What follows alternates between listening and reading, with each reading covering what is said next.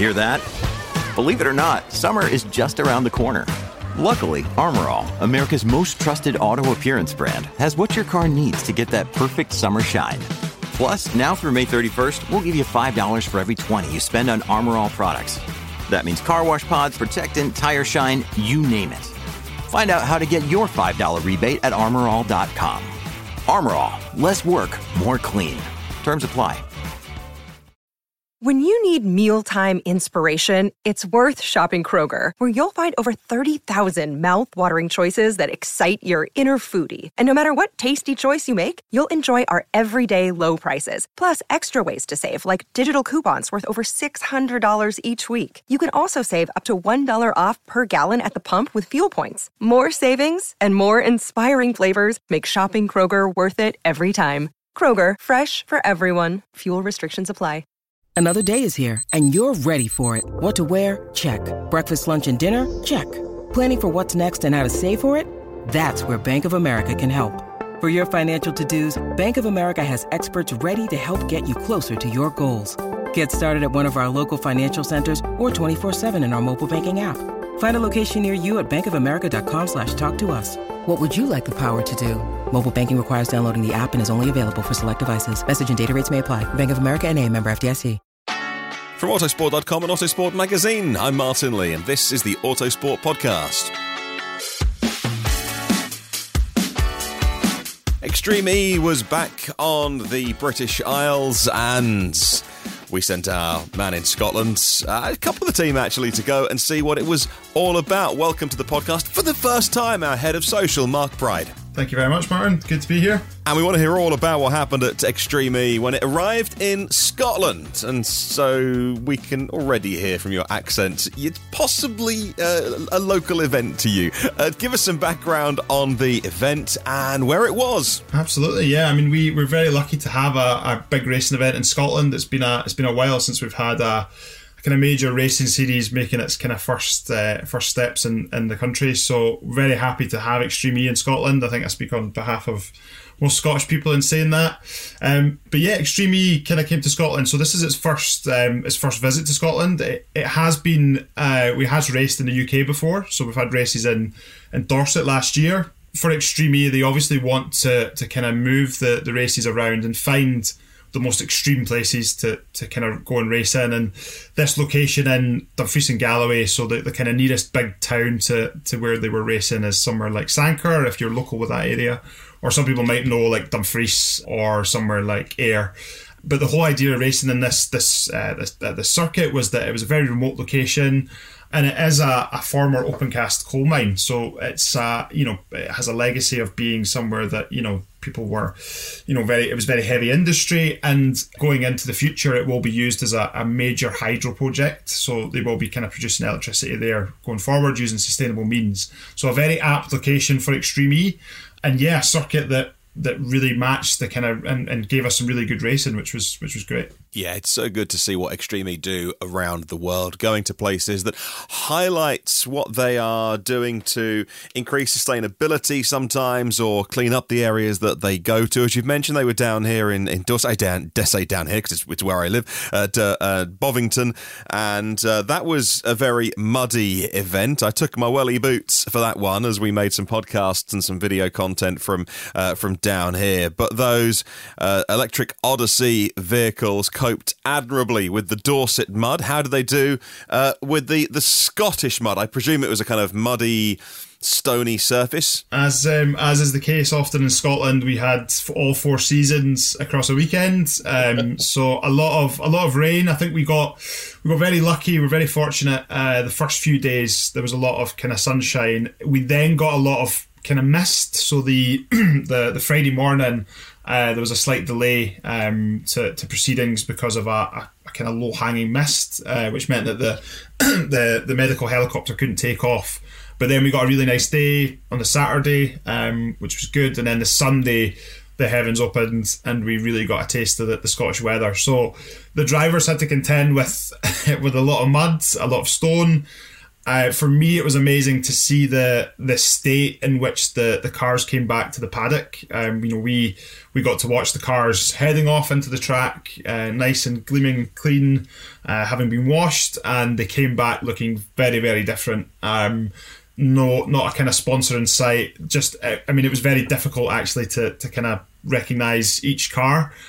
Because they were just completely covered in mud. And that was, again, especially the case on the Sunday when, the drivers had to contend with a lot of muddy track. But that's why they race in the series that they race in, because they enjoy it. So absolutely. And some of the conditions from the pictures that we published on autosport.com look just brilliant as well. And one of the great things about Extreme E is where they go around the world and highlight places they go to. That really does follow all the way through to everything that they do in their operations. When I went to the one in Dorset, we had a break in filming and recording, and they said, "Oh, hey, by the way, the kind of the catering's open, the teams, the drivers, everyone's grabbing a quick bit of lunch," and it was really, really well done. There was something for everybody, and so I said absolutely, and I never turned down a free meal in my life yet, and I got in there. And the lady serving said, "Have you got your plate?" And it was a bit like Alan Partridge's Big Plate. I'm like, "Are we bringing our own plates?" And she was like, "Oh no, let me explain. If you've never done this before, people bring their own cutleries, their plates, their mugs. We don't use disposable plastics. We don't throw away single-use items, and we wash stuff." I was like, "Oh, that's amazing!" Just that one little thing, I think, that kind of microcosm is the whole ethos around that event, and it's so interesting to talk to. Now, of course, one of the things that surprised me as well is there was loads of access when I went to see the one down here in Dorset, and in fact the teams and the engineers were really interested that we were kind of coming along and getting so close, and you could ask them questions very different to something, like Formula One or something like that, where you just can't get close to anything. Just explain to us what Autosport were doing on the ground at Extreme E. Yeah, sure. So we were down there kind of creating content. So in my role as head of social, I also had our colleague Laura, who also works in the social media team. She's also a Scot from Aberdeen. She was down on the Saturday and the Sunday. And our job was really to kind of tell the story of Extreme E to our Autosport audience. We have a really, as you well know, Martin, we have an audience that really know their racing. And I think that there is people are aware of Extreme E and what the series does, but it was our chance to kind of really get in amongst it and show them, very, very closely at close hand what that racing series does. Giving them kind of behind the scenes in the paddock. So we kind of took them through some processes such as, how the cars get clean, how the cars head off onto the racing track.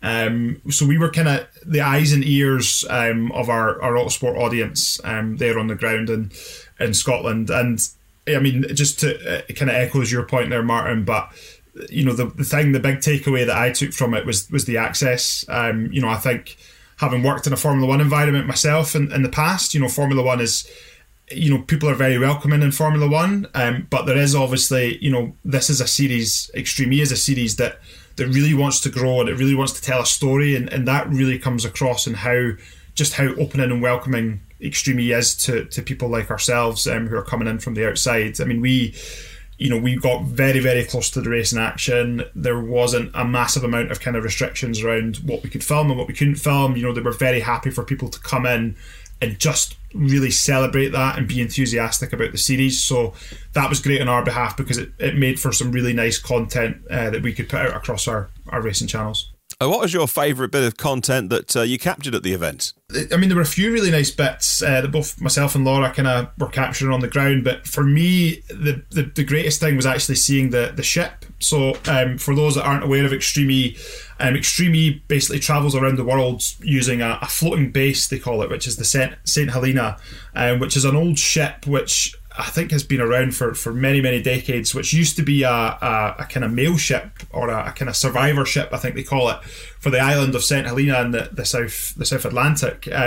Now, that ship was completely revamped for the Extreme E Racing series, and that houses all the cars, it houses a lot of the staff members, and that goes from race to race. Now, obviously, they couldn't dock by the race location, given it was right bang in the middle of Dumfries and Galloway. But they did. The ship did dock in a little port just off the coast of Ayrshire called Fairley. And I got the chance to go into the ship to have a look around to see where the cars are based when they're travelling on the high seas.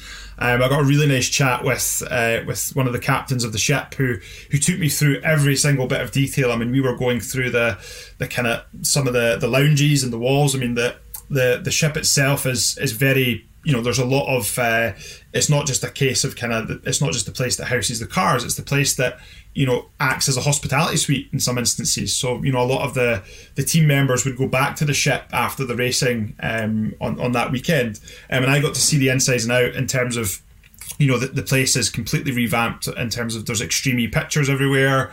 There's a lot of people on the ship who are really passionate about what Extreme is trying to do, and I got to meet a lot of those people as well. So just for me, I think it was completely baffling, but also in a good way, to see this ship which houses an entire racing series. I mean, we obviously, you talk about the likes of Formula 1, Formula E, I mean, these huge circuses that kind of go around the world, but to have that all based in one ship is just remarkable. And for me, just to kind of getting the chance to see how they squeeze it all in was really, really interesting. That was a great bit of content for us. Yeah, they literally lift the cars kind of into the on and off the ship, which is they sort of just pick them up and plonk them back on the ship again, and then they take them around the world. It is fascinating to watch it being unloaded and things like that. But tell us about the atmosphere, because normally with a motorsport event, you would normally be talking about some sort of crowd event and grandstands and the buzz of the crowd and people cheering on different teams, and that doesn't always lend itself to the kind of remote locations that Extreme E sometimes goes to. So what was that like? Is it strange having no queues of fans outside? Yeah, I mean, it was very strange. Again, coming from a kind of Formula 1 background where you've got fans mingling around everywhere, it was a strange atmosphere at first. But obviously it kind of, and as you alluded to there, Martin, it links in with Extreme E's overriding purpose. So they want to leave as, the least amount of footprint as they can in these places. And part of that is, that they would bring the racing to the fans via broadcasting and via video streams. So that's the reason for no fans being there. In terms of the atmosphere and what it brought, I mean, there was still a lot of there were still school children there. So there was a lot of school visits on the Friday. There were kind of influencers that were there from various racing series. You obviously had the mechanics, the drivers. There was a lot of media there. So there was still a bit of a buzz around the track. I mean, it wasn't completely silent. But not having those fans there was it was strange. But you could see in our social content as well that a lot of people were obviously sitting at home watching the series, keeping track of what was happening, keeping track of the races remotely, and that's something that obviously Extreme E are keen to really build on. And for us, it was great for us to be able to tell that story, because we really were the fans that were there. I mean, we were the ones that were kind of getting excited, seeing the cars coming out, and telling the story of the racing, what was going on track. So a strange thing, but definitely in keeping, I think, with Extreme E's overall mission. And that goes all the way through to, like I said, the access to the engineers and the access to those who are putting the cars together. Always happy to stop and talk about what they're doing and how they charge them, and some of the technology behind it as well. That goes for the drivers too. Because there isn't that pressure to have to be in a certain place at a certain time, like I would say, bigger sporting event, if that makes sense, where they're being dragged from pillar to post. Oftentimes they were kind of standing around watching the engineers or talking to the engineers, and when someone from the media kind of sidles up and says, "Oh, hello," they were more than happy to talk to me, and I'm sure it was the case with you guys in Scotland as well. So just to finish off, can we expect some more stuff like this, more content from getting to various different series from the Autosport social team in the future? I mean, we at Autosport, and in terms of our kind of social team, we're very keen to give our fans the closer access that they crave. So we definitely want to be doing more of these kind of racing series. Obviously, there are certain restrictions around certain series, but we always want to give our fans the accessibility of kind of being there even if they can't be there physically, we love to bring them the action, over our social media channels. So we would certainly love to be doing more of this stuff, and I know that there are potential plans in place for us to do a lot more,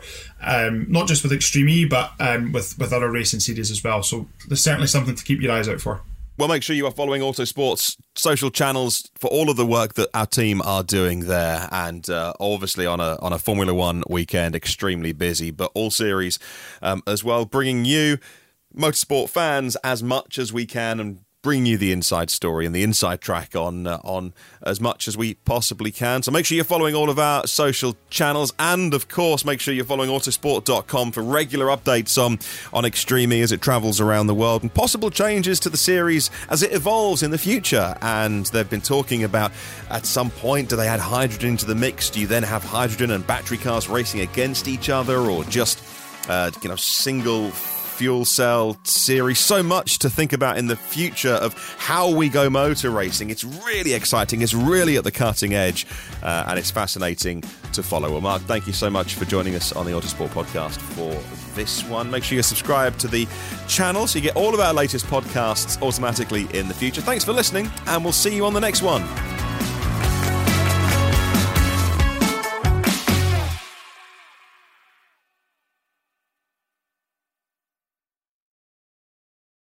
Sports Social Podcast Network.